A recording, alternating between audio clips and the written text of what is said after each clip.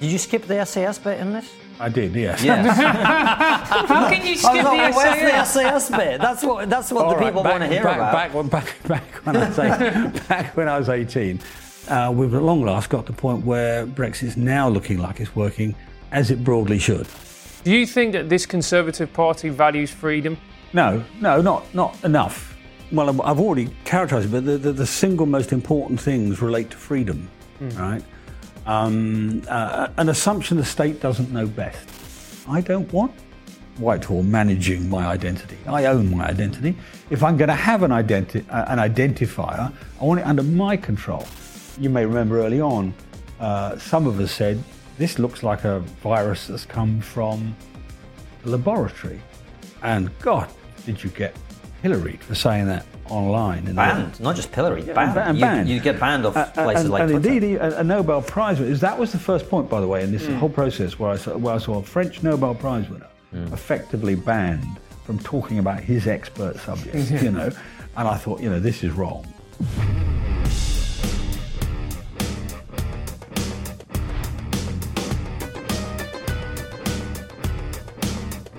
Hello and welcome to Trigonometry. I'm Francis Foster. I'm Konstantin Kissin. And this is a show for you if you want honest conversations with fascinating people. Our brilliant guest today is one of the few MPs in this country left who actually cares about civil liberties. David Davis, welcome to Trigonometry. Thank you. It's great to have you on the show. We don't normally talk to politicians because it's hard to get a straight answer out of you guys. But I get the sense that you've been there, you've done it, you've spoken up quite a lot about the things that you care about. And also, unlike many MPs, you actually had a life before politics, and an interesting one. So I thought it would be a great place to start, actually. Tell us about your life and how you are where you are. Okay, a quick fire summary. Born son of a single mum, 1948, when it was unfashionable. Controversial right off the bat. Yeah. Excellent. Brought up by my grandparents, because in those days, you just didn't raise your own child. So she went off to do work, to do a job. They raised me in a prefab. You know what that is? No. Asbestos box. In the Second World War, when a stick of bombs went down the street, they would bulldoze the street and put little asbestos boxes, ready-made houses made in a factory, prefab. They're quite famous. And so I grew up in one of those. Everybody thinks it's terrible, awful. Sounds like a Monty Python sketch straight off. Actually, it was fantastic because they were well designed, had nice central heating and so on, and albeit rather cramped. And so I lived just inside the walls of York. If other kids had bouncy castles, I had a real one. So that was early life. But then my mother got married. My stepfather, working class shop steward actually, and we lived in a slum in South London, just south of the river from here. Literally 2 up, 2 down, no electricity, gas, no indoor loo, no bathroom, but tin all that, tin tub and all that sort of stuff. Nothing unusual. I mean, that, frankly, it sounds terrible, but actually was not that unusual post-war. Then passed my 11 plus. Probably most important event in my life. When I passed my 11 plus, went to grammar school. Right? Did well at grammar school. Enjoyed sports. Broke my nose lots of times. Playing rugby. Ended up, I'll foreshorten this. I left home in a rather violent disagreement with my stepfather. Ended up going to Warwick University, studied science, molecular sciences, and computer science. Pretty much the first computer science degree in the country. While I was there, Margaret Thatcher was the education secretary, and I became the national leader of the Conservative students. Sort of a thing called the Federation of Conservative Students, about 15,000 strong organisation. Meant I get to see her about 10 times a year. Get to see Ted Heath, the Prime Minister, about 4 times a year. In a funny way, a rather privileged access. Then we lost power in the 70s. I then went to business school, London Business School. Took an MBA, became a businessman. I spent my time working for Tate & Lyle as their troubleshooter, principally, putting right companies losing money, gone wrong. And did that until the early 80s, then became an MP in 1987. Did you skip the SAS bit in this? I did, yes. How can you skip the Where's the SAS? SAS bit? That's what the people want to hear about. Back when I was 18. Now, people don't understand this because they always think it's terribly glamorous, and it's not. I needed to earn money. I'd left home, right? I was supporting myself. I had to get a job. I had to earn money to go to university. Because in those days were grants, and my parents weren't going to support my grant. They weren't even going to fill in the form. So I couldn't get a grant. So I had to pay my way to university. So one way of doing it was to join the reserve SAS, which was arduous. The pass rate in the selection was 8%. Mostly people... This is like the Navy SEALs for our American audience, right? Harder. Harder. Yeah, harder. There's a lot of angry Americans now. That's fine. Well, if you just take it in objective pass rate terms, the pass rate for the SS is a little lower. And of course, the SAS in the first instance was probably the first of the modern special forces. Started in the Second World War, David Sterling and all that. I mean, I knew Sterling. He was still alive when I was around. And we had a very, the reserve SAS, not the regulars, had a rather dramatic, one level mundane, one level dramatic job. Our primary role in warfare in the event of a conflict in Europe was to jump in behind enemy lines up to 300 kilometers behind enemy lines, find the targets, maybe create the targets by causing the odd traffic jam. Tank traffic jam, as well as you've seen in north of Kiev in the last year. In truth, our job was to sort of create that, find it, target it, by Morse code, send in the locations, and call in missile strikes, probably nuclear missile strikes in a conventional war in Europe. So survival expectation wasn't very high. In fact, I mean, when I was doing parachute school at Abingdon in just north of Oxford. RAF Abingdon used to be there. We'd had this incredibly dramatic screw up on the jump, whereby my parachute tangled with somebody else. So somebody else flew his chute over mine, dropped, and because of the low pressure zone above chute, that dropped is super dangerous. His feet came through. I looked up, saw his feet about 150 foot above the ground. Thought this chute can't carry two, so I pulled down the one side of my chute to get him off. Instead of sliding off, he slid through the chute, so the two chutes just collapsed into one another. And he was hanging about as far away as you are, screaming, "Mother, mother, not again." I won't tell you what I said back. And we just fell towards the ground. And I was lucky. I walked away from it. He shortened his leg, broke all his leg bones, and broke his back. Was in a body cast for 6 months. Anyway, the point about the story is not that. As we came back into the barracks on the little black and white tube television that they used to have in those days, about this big, deep, there was a picture of Soviet T-62s invading Prague, August 1968. I thought, expletive deleted. I'm only going to live 3 months. So that was the backdrop there, and we did lots of other things, but those I can't talk about. But that bit's public domain. So, Francis, before you jump in, David, you mentioned a whole bunch of things that I want to dig into first. But here you are. You're growing up, son of a single mother. In a pretty. I mean, you say it was pretty common, but you're not living in the lap of luxury. No. And you become conservative. How did that happen? Well, I wasn't initially, because my grandfather was a communist. In fact, my grandfather had been in prison on a couple of occasions for supposedly leading a riot, actually leading a demonstration. In those days, they didn't distinguish much. That's how Liberty, the organisation, came to be formed. It was the National Council of Civil Liberties because of the treatment of demonstrators by the police. And so I grew up in a Marxist background, and I thought of myself as very left-wing until I went to university. And a series of different things came together. For example, when we had a mock election at my school, I stood as the communist candidate, got one vote. And it wasn't mine.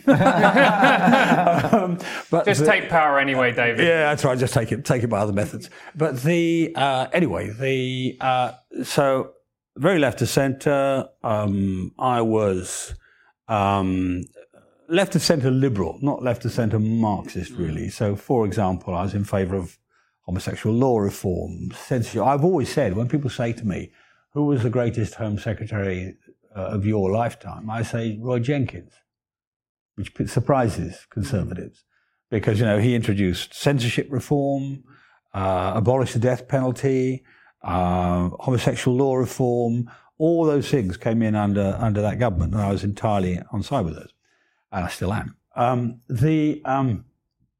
I have slightly nuanced views on death penalty, but not important ones. But then I went out to work to earn a living.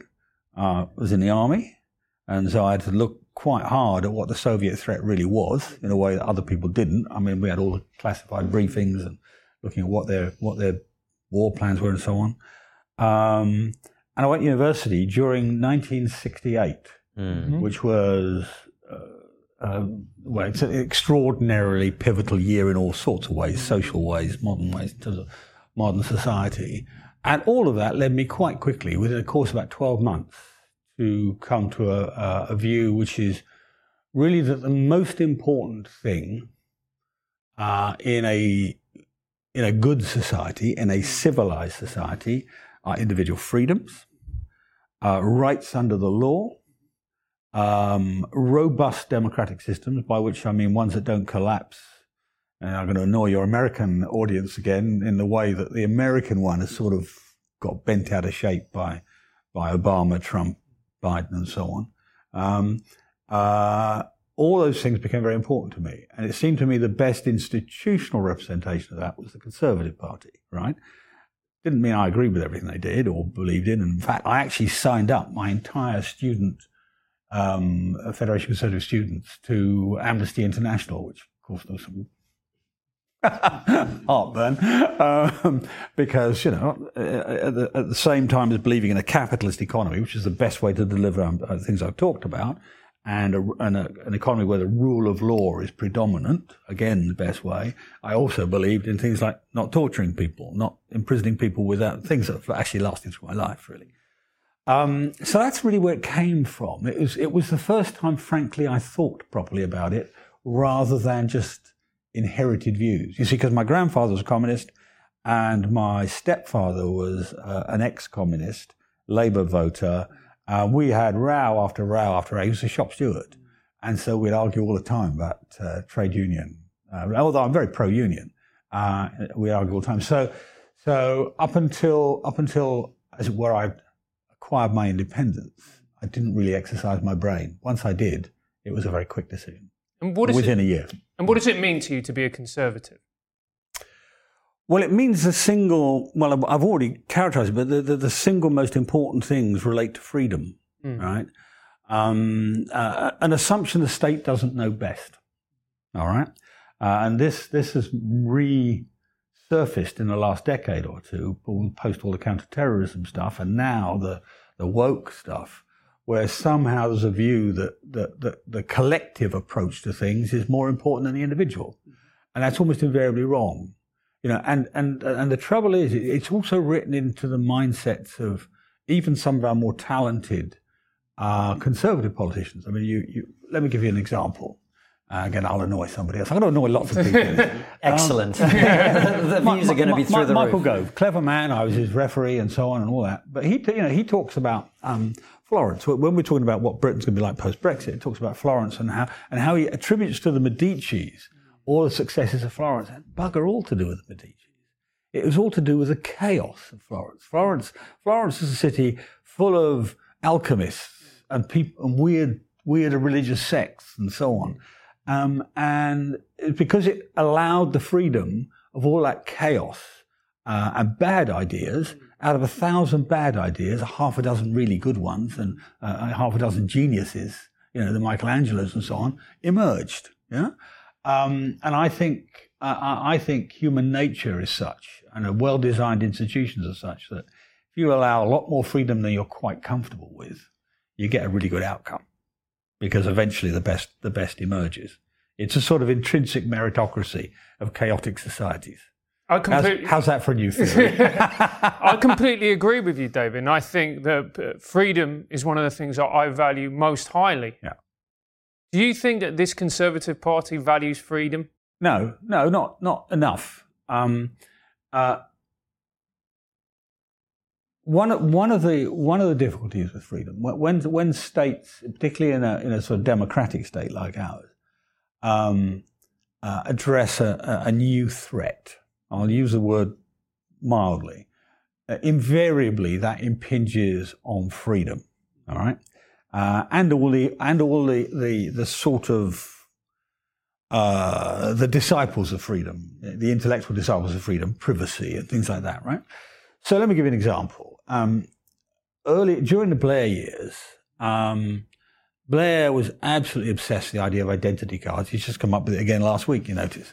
Him and Haig. And at the time, because this was being presented as a way of protecting people, we can find terrorists more easily. How? I don't know. You think they right? Terrorists down as their occupation. But they had this idea, right? Of, and 80% of the public agreed with it. 80%. Oh, I've forgotten that part of it. What the polling said, right? Now, I was the Shadow Home Secretary at the time, and I'd love to be able to tell you, well, my persuasive powers switched. Nah. What actually changed the public's mind was that the state lost 2 CDs, tax records, of 26 million people. All the home addresses, the bank accounts, they just disappeared, the 2 CDs. And within a month, it was 70% against, rather than 80% in favour, because people saw the dangers of centralised data on people. And this resurrects every time. Whitehall, just down the road from here, believes in something called identity management. I don't want Whitehall managing my identity. I own my identity. If I'm going to have an identifier, I want it under my control. I want it my solicitor or my lawyer or my bank or whatever. I don't want the state controlling my identity. But they think it's the answer to everything. Of course, when you give them the data, they mess it up anyway. They get it wrong. They lose it. They attribute it to the wrong people. But I think identity cards are quite a good demonstrator of what looks like a very sensible, plausible managerial idea. Actually, when you do it, the state makes a real unholy mess of it. David, can you explain something to me? I'm not from this country. I was born in the Soviet Union. And when I came here in the mid-90s, I was like, oh, this is a country that believes in freedom. Yeah. Right? That's what I thought. Yeah. And I cannot tell you how shocked I was in the last few years, particularly with COVID. Now, I remember the ID card debate. I remember opposing it at the time. Didn't remember 80% of people supported it, which is kind of relevant to my question because, look, in a crisis, when there's danger and fear, of course the government is going to use that as an opportunity to seize more power, to accumulate more data, to do all that. That's understandable. We've seen it all around the world. But the polling from people that we saw, 20% of people want nightclubs closed down irrespective of COVID. All of this stuff. I was going, what the hell's going on here, right? Now, what I'm hearing out of you is people perhaps are less well-informed, people are terrified, and they were terrified by the government, by the media, and so on. But, what happened during COVID? Well, look, two things. To get straight first. Number one is, most of the time, most people don't think about politics, right? It was true because they're sane. Yeah, because they're sane. Yeah. They delegate it to people like me, right? And it's my job to have these fights on their behalf, and they don't think about it very much. So that's the first thing to understand. Second thing is, when they do first think about it, not the eventual conclusion, but when they do first think about it, the first template, the first test, quite properly, is how will it affect me or my family or whatever. And if I'm frightened that my granny or my mum or me will catch COVID, and they're in a risk category, then I'll forget everything else. I say, yeah, right, okay, do what's necessary, lock him up, whatever. And that's perfectly natural. That is, as human beings, we're built to defend our families. We're hundreds of thousands of years of evolution of programmed us that way. But then people they start to think about it in carefully, and then they balance things up, and there's that sequence. First, not paying any attention, then the first attention, what's my own, there's a sort of hierarchy of needs type argument, and then there's a more thoughtful thing. I mean, you saw this, in 2008, I had a by-election because we'd lost the vote in the Commons over 42 days detention without charge. And because I didn't believe that when it came down to it, when the government brought it back, as they would just before an election, that David Cameron would resist it. I didn't want to be the Home Secretary who's going to impose that. So I forced a by-election. Now, again, at the time, 70% of people thought 42 days detention without charge was for terrorism suspects was a good idea. Indeed, some people said, what's wrong with 42 years, But they heard the terrorism, they didn't hear the suspects, right? And it was in the aftermath of the seven bombings and all that. So you can understand people, they imagine this terrible event. We should do everything possible. Of course, later on, they start thinking through the details. Who are the people that actually get held for 6 weeks, what it is, without charge? Well, it's people against whom you have no evidence. It's the people who live in the same house as the person who did it, not the person themselves. People who themselves get charged in 5 or 6 days. So what happened over the course of, about 5 weeks of a localized by-election was that people started to think about it. And again, that one went from 70-30 one way to 70-30 the other way over the course, because I made people think terrorist suspect.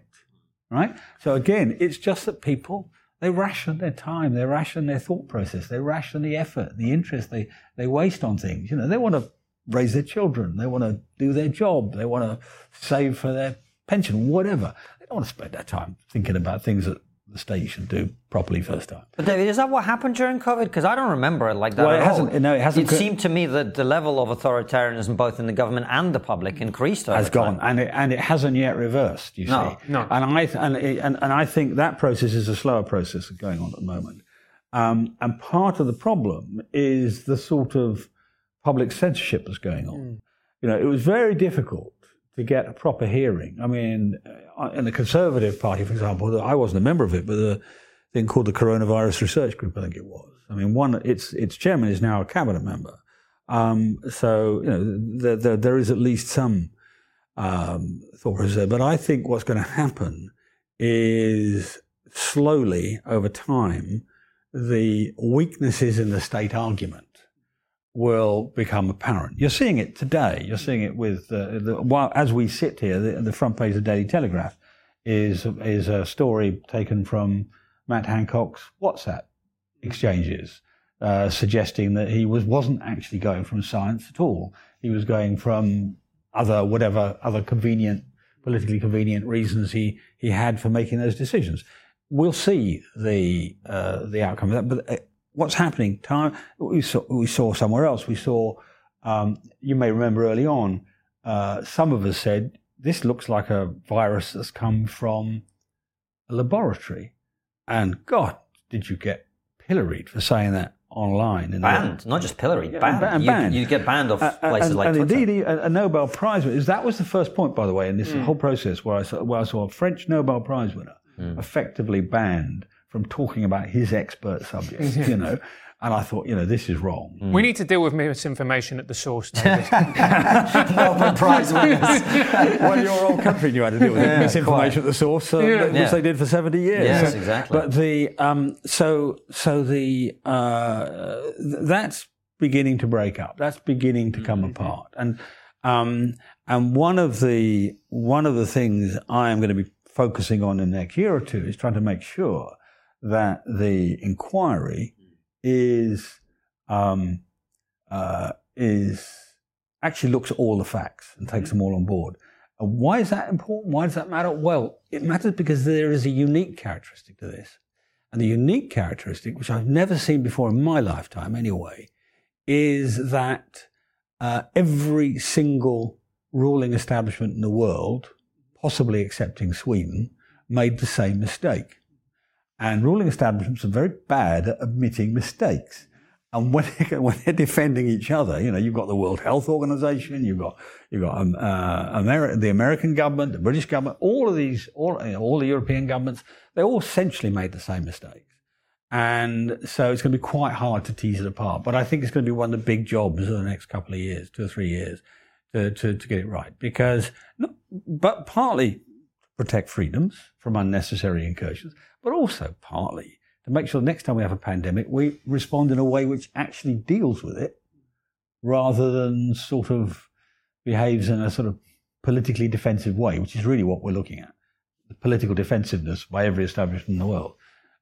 The last time something like this happened probably was when the Catholic Church was the dominant force in the sort of, the 10th century onwards sort of thing. When you only have one allowed mindset. It's going to be the next 5 years, not the next year, the next 5 years. I think it's going to be a long, long battle to get the facts straight. And are you going to be covering misappropriation of funds as well when it comes to PPE and? Oh yeah, I mean, look, I used to be. We skim past all sorts of things, but I used to be the Public Accounts Committee chairman. I take the view that proper operation of the state, in terms of looking after people's money, is one of the first responsibilities. It's the first duty of the state, not to take your money and waste it or throw it away, or worst of all, hand it over in a corrupt process to your favourites, supporters, whatever it might be.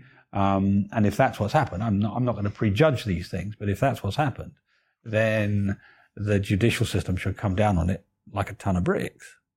Absolutely. David, a real criticism that people have of the Conservative Party, and I think is a very valid one, is that the Conservative Party isn't conservative. It no longer represents conservative people.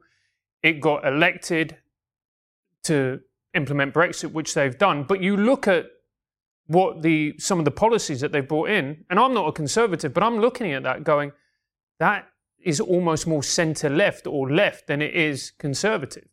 Well, first thing to say about the Conservative Party is it's pretty bloody difficult to define what conservative means, right? Mm.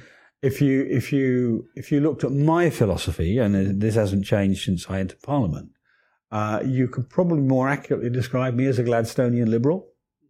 Low taxes, free trade, free movement, rule of law, all the things we've talked about already. And the Conservative Party is an alliance. It's not a single entity. It's always had a range of a spectrum. Okay, let me put it in a more specific way. Yeah.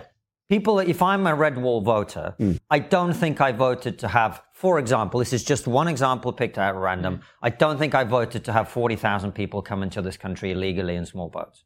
I don't think I voted, and look, I'm allowed to say this as an immigrant myself. I don't think when you told me tens of thousands, I don't think I voted for hundreds of thousands, right? So irrespective of whether that's a conservative policy or not, I think Francis' point is it's not a government that's delivering on its commitments. Not yet. No, it isn't. I mean, part of the problem, we're talking at a difficult time in terms of answering this question, because you've had, obviously, Brexit, you've had, more importantly in many ways, COVID, you've got Ukraine, you've got the fracturing of the world trading system, which is in many ways maybe the most important thing that comes out of all this, right? All these really, really important structures have been buggered up. Am I allowed to say that one? We swear all the time on this, so say whatever you want. And of course, we've had, 3 changes of leader, really. I mean, since Cameron, through all this. And so, in terms of political distraction, it's been quite the normal focus, as I say, the low taxes, control of our borders, all those standard Tory, actually standard good management things, really. have slipped. There's no doubt about it. Well, that's a very gentle word to use to describe what's happened, David. I'm a kindly person. We've got the corporation taxes. Every tax that I can see is going up, right? No control of our borders whatsoever. I think. Look, this isn't an attempt to attack you or the Conservative Party. I mean, as Francis says, neither of us is conservative, but it's not good. It's not.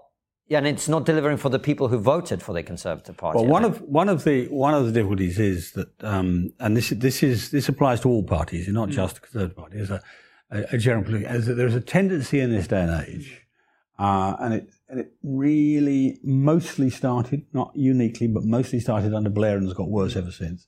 There's a tendency to replace actual answers with populist answers. Mm-hmm.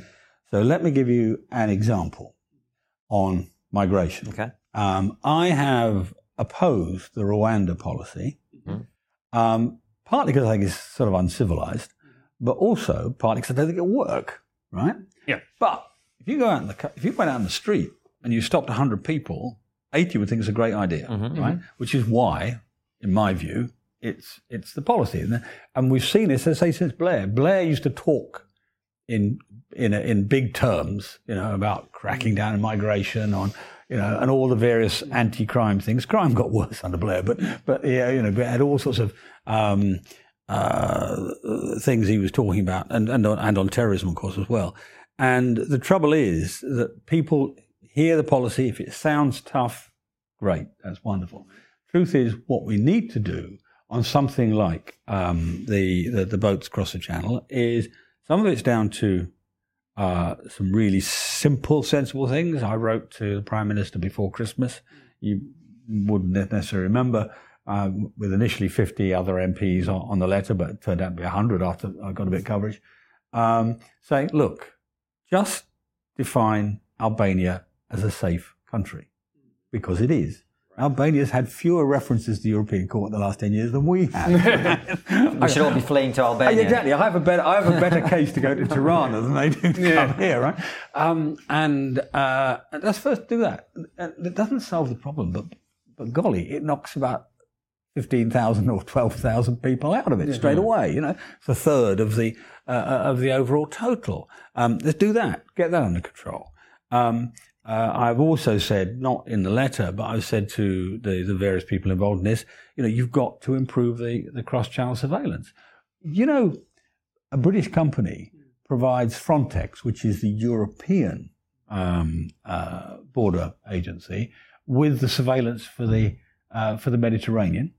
Light aircraft, twin-engine light aircraft, a DA-62 for your techie viewers, complete with synthetic aperture radar, with infrared, with long-range cameras, with devices that detect mobile phones, and the combination of all of them, they can spot people arriving at the beach in Libya. So they can spot people arriving at the beach in Libya from international airspace. They can spot people arriving at the beach in France from British airspace. The French tell us they can't do it because of privacy concerns. Well, I'm a privacy enthusiast, and I don't see that, but never mind, that's their view. But we could do that, and we should have been telling them every time they're there, every single one. So why don't we? I think it's a government competence thing. I think the Home Office throughout, really since, remember I made my reference to Roy Jenkins, really since those days, I don't think the Home Office has been functional. And there have been desperate attempts to make it work. Prisons have been taken out, justice has been taken out, and they still quite haven't got the department properly functional. I think there is a serious problem of competence in Whitehall generally, decline of competence over the last 20, 30 years. But I can see why you're not a minister anymore. Well, I mean, I had this conversation once. I probably shouldn't tell you with whom, but let's say somebody who was at the top of the Whitehall regime, and I said, "You served in the Lawson Treasury, Tell me, is today's Whitehall as competent as it was in Thatcher's time?" And he thought for a second. He said, "No."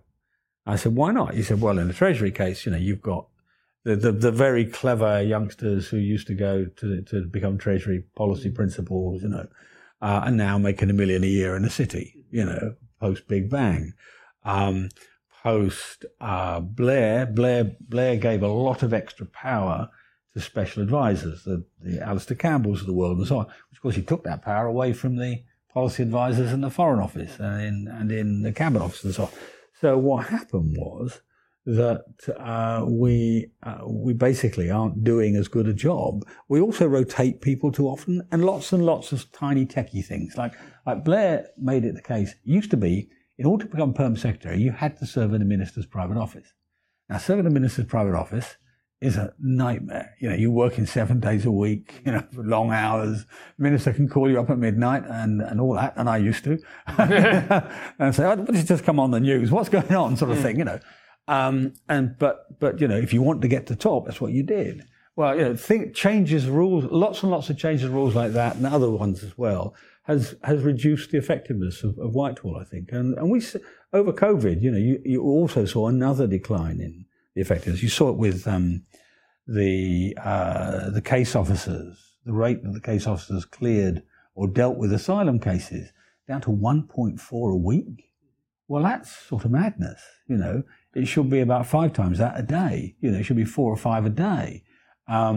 And those sorts of things, you've got real serious competence issues, I think, given the size of the problems. And so I'm sorry, it's a long-winded answer to your question, why are we not doing the surveillance? And I think that's part of the reason. We've also got young politicians too. Before I came into the House, I've been working in business. I was the main board director of a FTSE 100 company before I became an MP. And that's not that common anymore. So it's true for some, but most is probably putting it too strongly, but a very large proportion of MPs coming in now are expats. They've done nothing but work in Whitehall and so on. And actually, if you're representing people, you want to have done something in the outside world, not just something in government. I think it's really, really important that. And that's declined. It's no individual's fault. It's a social trend that's happened.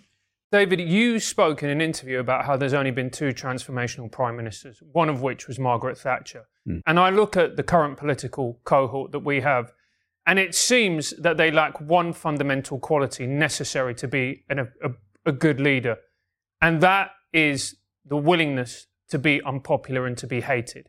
And I look at all our leaders, and they don't seem to want to be disliked. They don't seem to want to annoy people, which, if you want to transform things, if you want to make things better, you've got to make unpleasant and difficult and unpopular decisions. Well, let's be clear about one thing. Margaret didn't want to. She had to get used to it. Yeah, all right, okay. But she was prepared to, But right? she was prepared. Yeah, the lady's not for turning. But when I first knew her, yes, she was Margaret Thatcher milk snatcher. Yeah. You're both of you too young to remember the scandal, but she had cancelled free school milk for certain categories of youngsters, and she got used to it. But the thing you have to understand is that Margaret was very calculating. It's probably the right word about that. When she took on a big problem, let us say she took on the issue of overmighty unions, or took on the issue of the miners' strike or whatever, right? She would take this big strategic aim, she'd set out the big strategic aim, but then she'd salami slice it into small pieces and do it one piece at a time, ideally only one enemy at a time, not 1,000 enemies. Well, see, in 1974, Ted Heath lost the election because he basically made an enemy of about 300 different groups over industrial relations, and then got thrown out by the unions, really. She would cut it into little bits. So, give you an example. With the miners' strike, number one, when Derek Ezra tried to precipitate it before she was ready, she sacked him. She didn't sack anybody else. She sacked the head of the coal board. During it, she won that conflict, albeit at great social cost. But during it, she was scared by the dockers coming out on a wildcat strike, which she had not prepared for. And so ever thereafter, until I changed her mind, she avoided having a conflict with the dockers. you know. And then I said, we've got to reform the scheme, the doc labour scheme. And so we did it. But it took a long time because she was very, very careful. She was much more a woman than a man on this. I think women are much better sometimes at dealing objectively with risk than we are. We're sort of sometimes brought up to sort of rush headfirst into risks. Not clever in politics. She understood what needed to be done, and she did it. And notably, she always did the unpopular things in the first year or two. So it's sort of unfair to apply this to Sunak because he hasn't got spare time to do this. But generally speaking, I think you're right that modern politicians haven't got in the habit of thinking through, right, okay, what am I going to do in year 1, year 2, year 3? Because by year 4, she always had the results to show. You see, and she always went to year 4, you know, and in a very calculated way. This wasn't sort of, you know, the political equivalent of winning a Victoria Cross. You know, Margaret was about winning the battle, and all right, there was some pain to take early on, but she calculated it out, and I think very few people in the House of Commons have a real memory of Margaret. All right. So, for example, when Liz Truss was presenting herself as a modern Margaret, nothing like it. Margaret would never have done what Liz and Kwasi did with that budget, you know, frankly, in my view, a mad budget, because, you know, it lost the markets, it lost everything. She would have done that calculation properly. She would have got Lawson or Howe or whoever's the chancellor to sit down and work out what you could do and what would maximise the effects and so on, and minimise the risks. So yeah, she was willing to be unpopular. That post-war generation was much more tough-minded, I think, in many ways. It doesn't matter what Tory or Labour or Liberal for that matter, less Liberal because they weren't really in play, but Tory or Labour were willing sometimes to stand up. I mean, Barbara Castle, if you read your history books, Barbara Castle and the Place of Strife, trying to sort out the trade unions. Harold Wilson ran away from it, but they at least started down the road. So that's to some extent a generational thing. You know, when I came into the House of Commons, my two predecessors, the members for Howden and Holt and Price, were the last two double-decorated members of the House. They both had a military cross and a Distinguished Service Order, and that's always preyed on my mind. You know, these are people who, you know, were patriotic in the sense of putting themselves in harm's way for their country, but also looked after their regiment in North Africa for 2 or 3 years. So that when I've got to deal with a constituency issue of somebody's planning problem or somebody's can't make ends meet or whatever, you know, they've got Jimmy whose wife has left him. They got Johnny who can't pay his debts. They got Frankie who's an alcoholic and so on. And they had to deal with all that. So they from the beginning had a far closer grasp, I think, of ordinary people's concerns than subsequent generations have had. I was going to say, but this is a very real problem, David, because if you don't understand the concerns or the lives of ordinary people, with the best will in the world, how are you then going to enact policies that are going to help these people? I agree.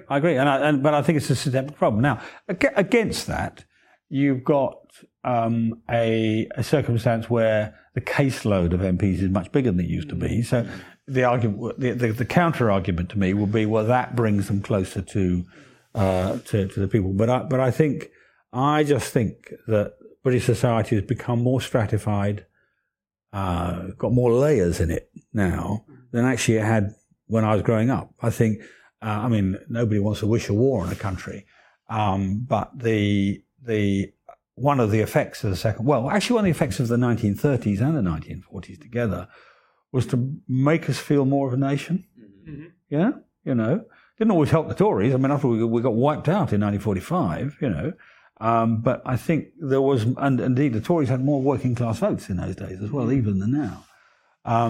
But that sense of nationhood was very important.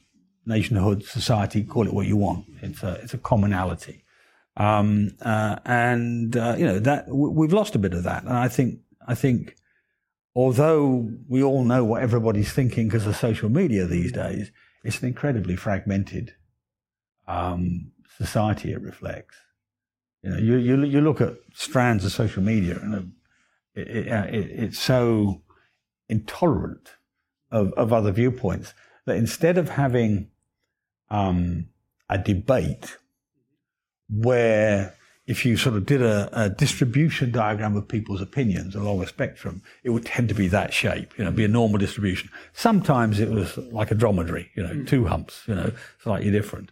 But there was always something in the middle.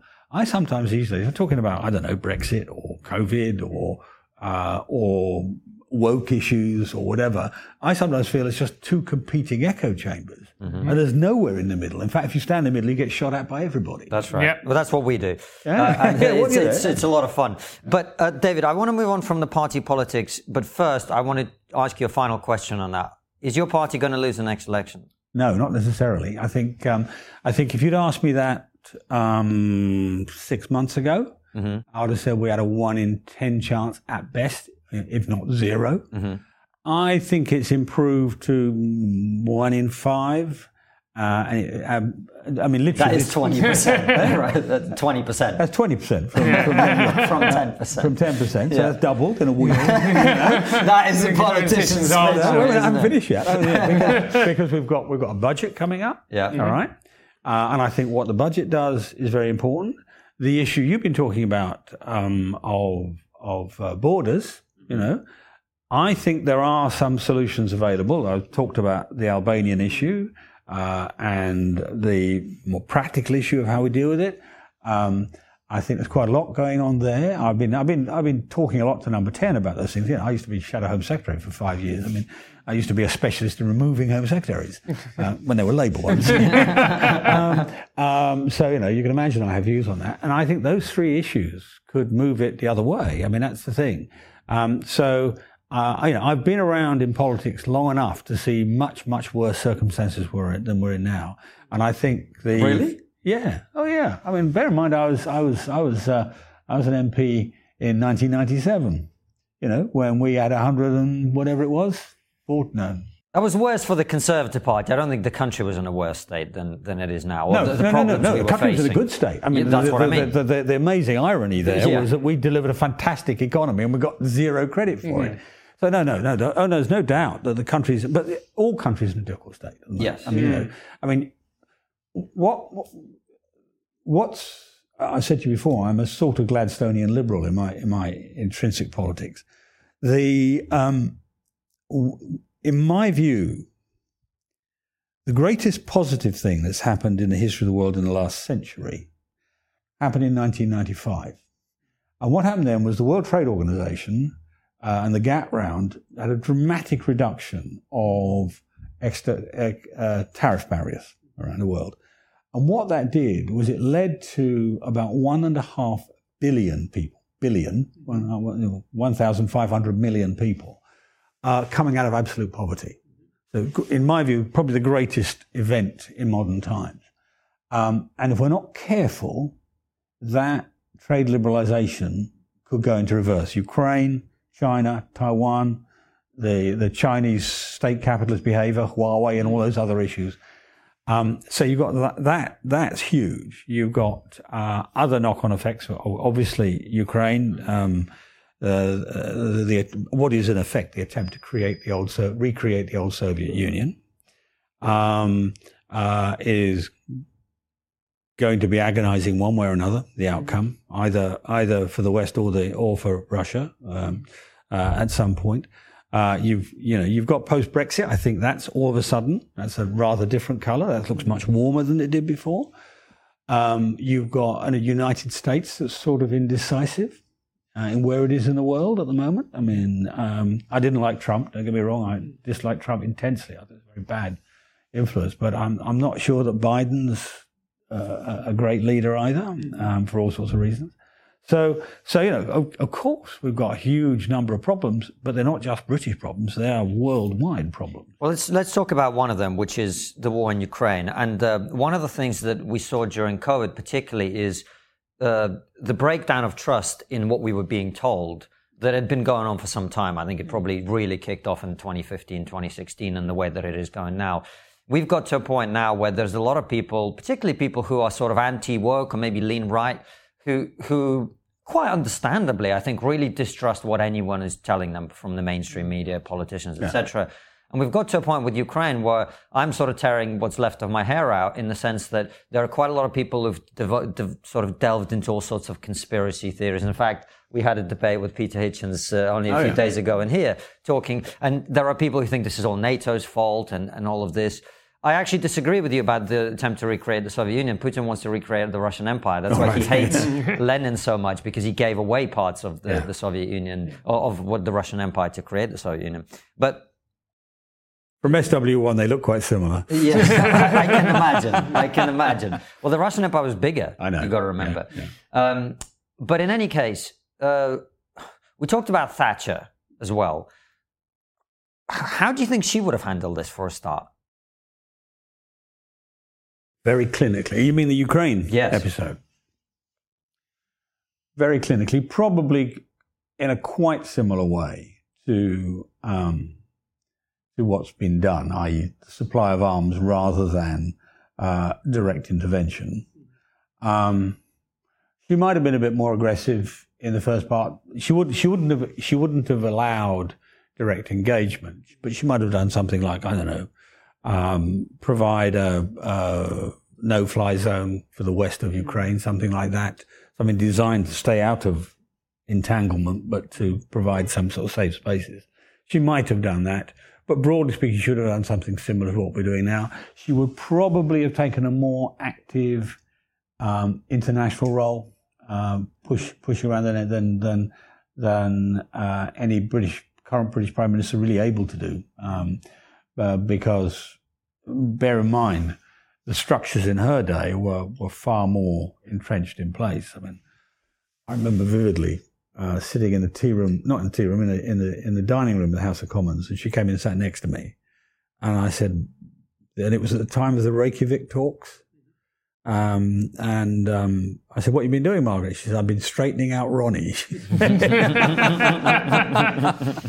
And we forget, of course, that duumvirate was very important.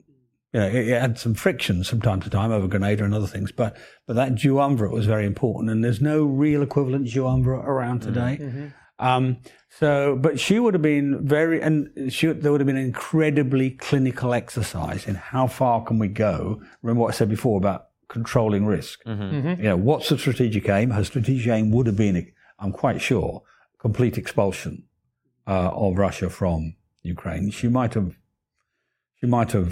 had a different view about Crimea, because Crimea's got different histories, you know. But she, broadly speaking, I think she would have gone for. She would have had from the beginning the idea of a complete expulsion, but she would have sliced it into very, very small pieces, and then each bit managed very carefully. And she would have taken close. She would have paid close attention herself. She would have appointed somebody like Ben Wallace, who she trusted as MOD, but it would have been under daily review in number 10. And what do you say to the people who say West's intervention is unnecessary, and in fact, by expanding eastwards, NATO has caused this? We are leading to World War III and the potential for nuclear engagement between the world's two superpowers. Why don't we just let Russia have influence over what it has? It's Russia. Ukraine is Russia's sphere of influence. Putin's talked about how it's just Russian land that's temporarily called Ukraine. You know, what do you say to all those people? Well, I say the first of them, you know, go back to my original principles. The right of self-determination is individual self-determination and state self-determination, you know. And at the end of the day, what does Ukraine want to do? You know, the nation of Ukraine. That's the first thing.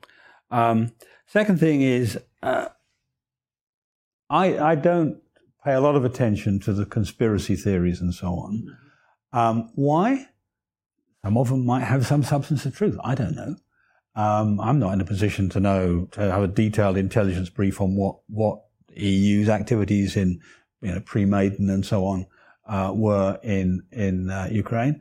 But wars are horrible, rough-edged things. You know, the things we did in the Second World War were, you know, there were some nasty things we did, you know, don't get talked about because we won, you know.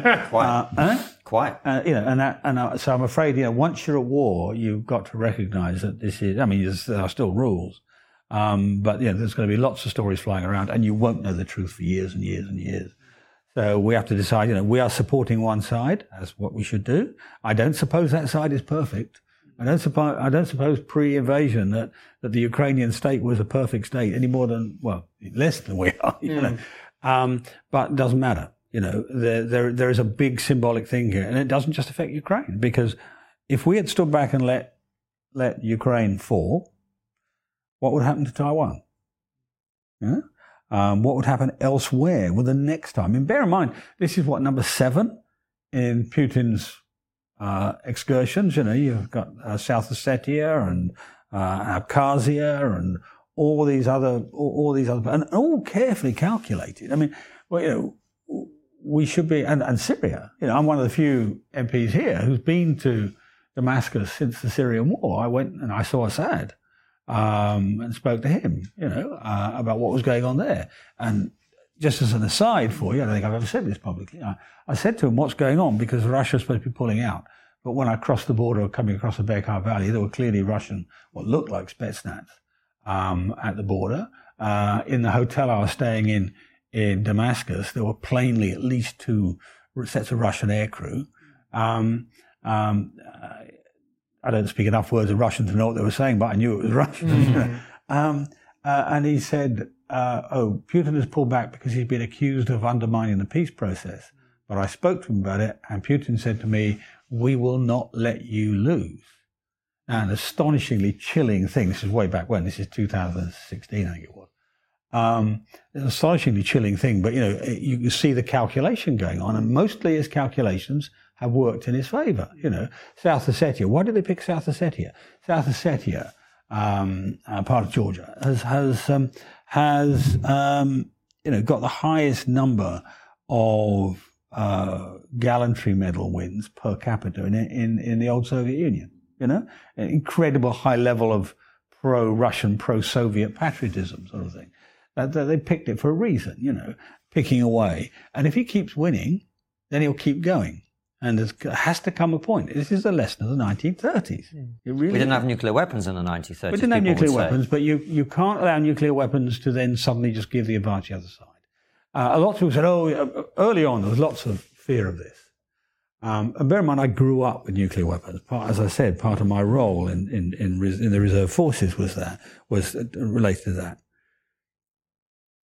In the event of a nuclear exchange, one of the people who will be greatly at risk will be Putin himself. That's what would happen. Now, is this a man who is such a heroic self-image is willing to give up his life? This is a man who spent 2 years in a bunker avoiding COVID. All right? It's a man who has meetings, who wouldn't have a meeting as close as we're having, whose security meetings are, in a room as big as this, but with 4 people in it, The man is a man, an aging man with intimations of mortality, So he's not going to rush into a nuclear exchange. You don't be stupid about it. You don't take unnecessary risks, but don't let yourself be frightened by your own weapons. Final question on this, David. Are we in Cold War II? Yeah, we are. We've been in it for a longer time than we think, I think. All that's happened is we haven't recognized it, and we haven't calculated around it. What's happened is the war on terrorism has elided, through Syria in particular, into a sort of involuntary slippage into Cold War. And this Cold War actually includes China too, actually. We've allowed the great benefit I talked about before, the 1995 transformation.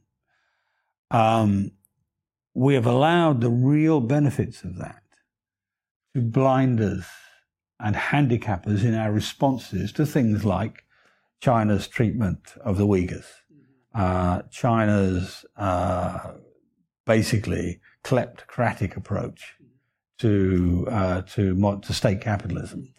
And we should have been a bit more rigorous about that. But we aren't. I'm afraid that is the nature of Western politics. It is democracies are quite weak a lot of the time.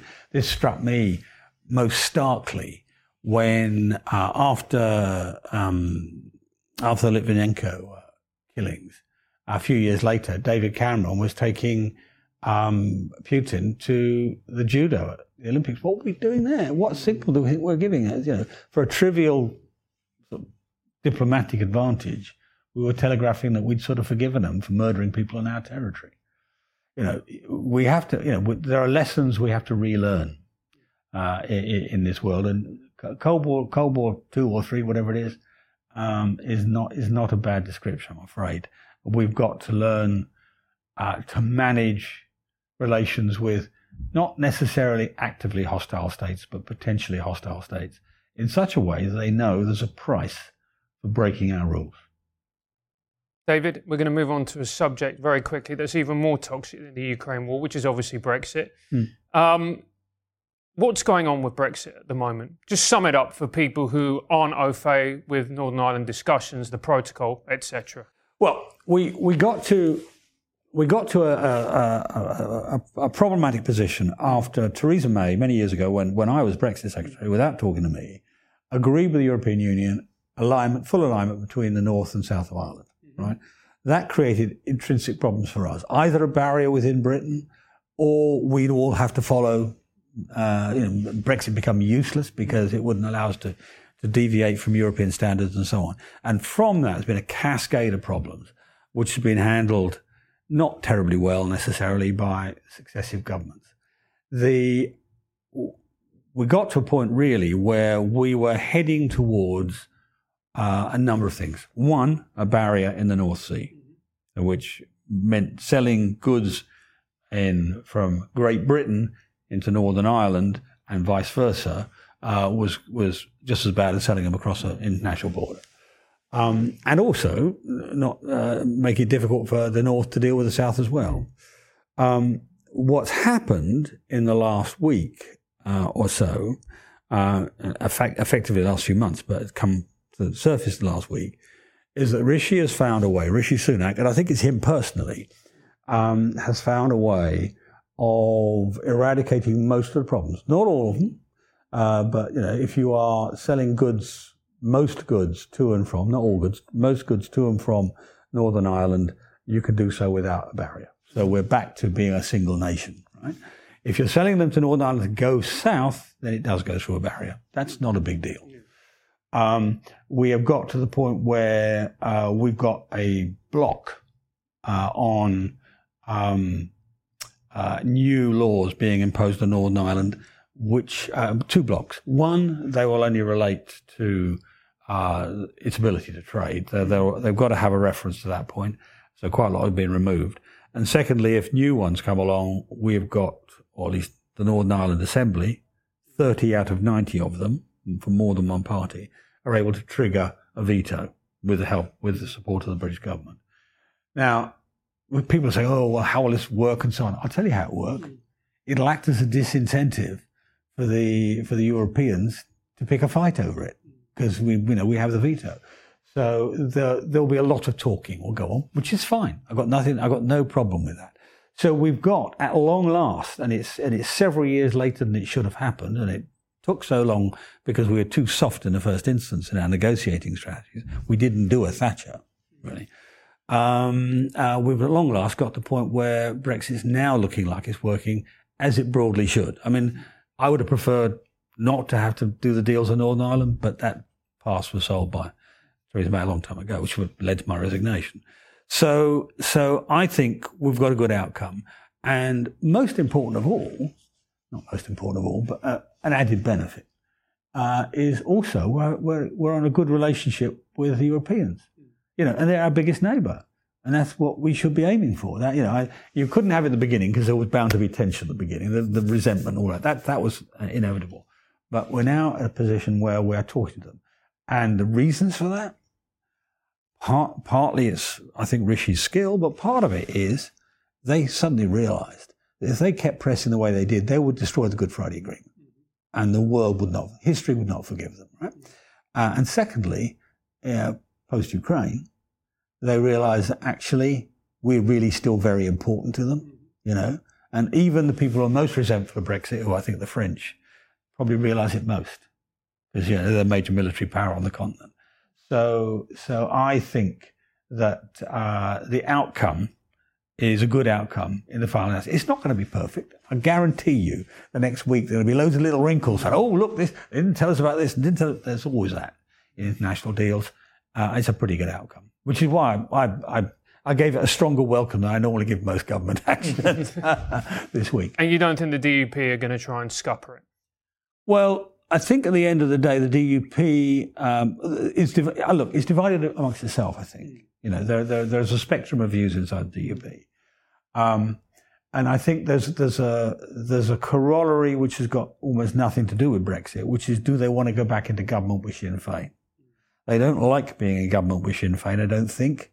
I mean, this is my surmise. I don't know this. I think history will tell us that. I think history would tell us that. Yeah. And for whatever reason, they may not end up supporting this.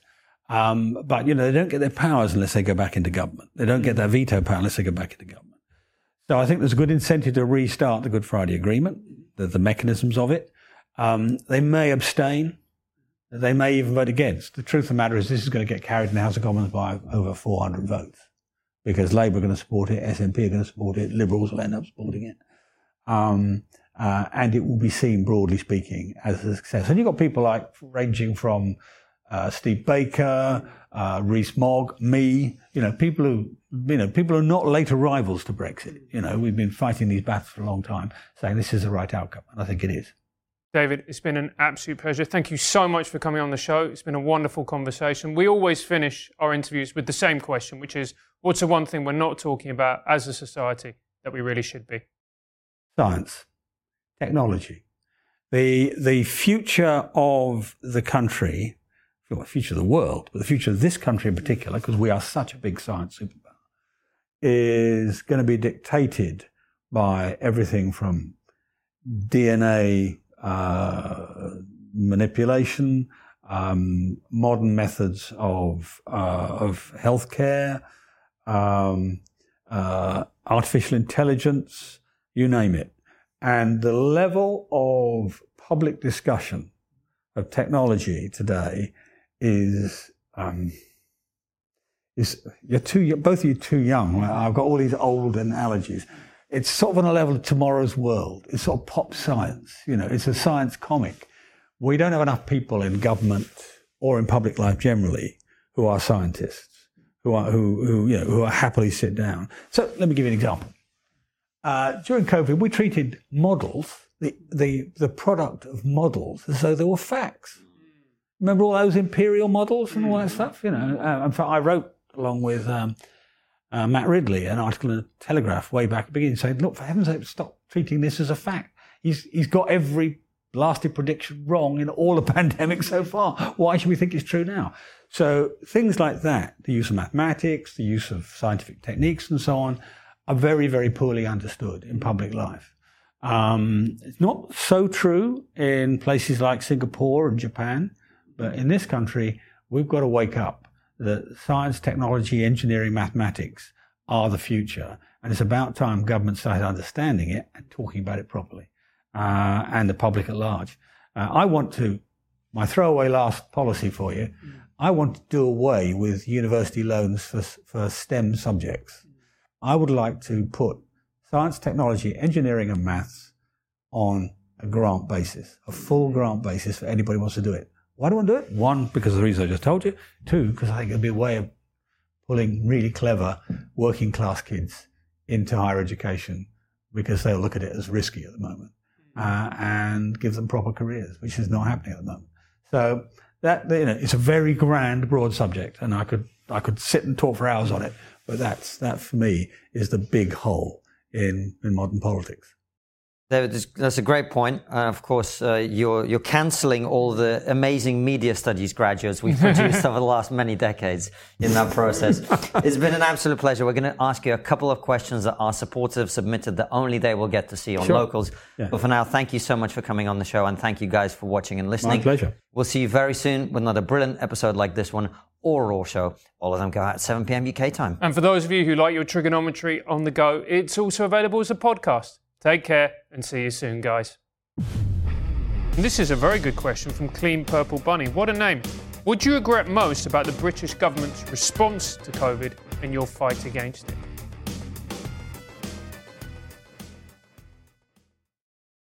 Before you go, consider joining our exclusive member feed. As a member, you'll get ad-free and extended interviews. Click the membership link in the podcast description or find the exclusive episodes link on your podcast listening app to join us.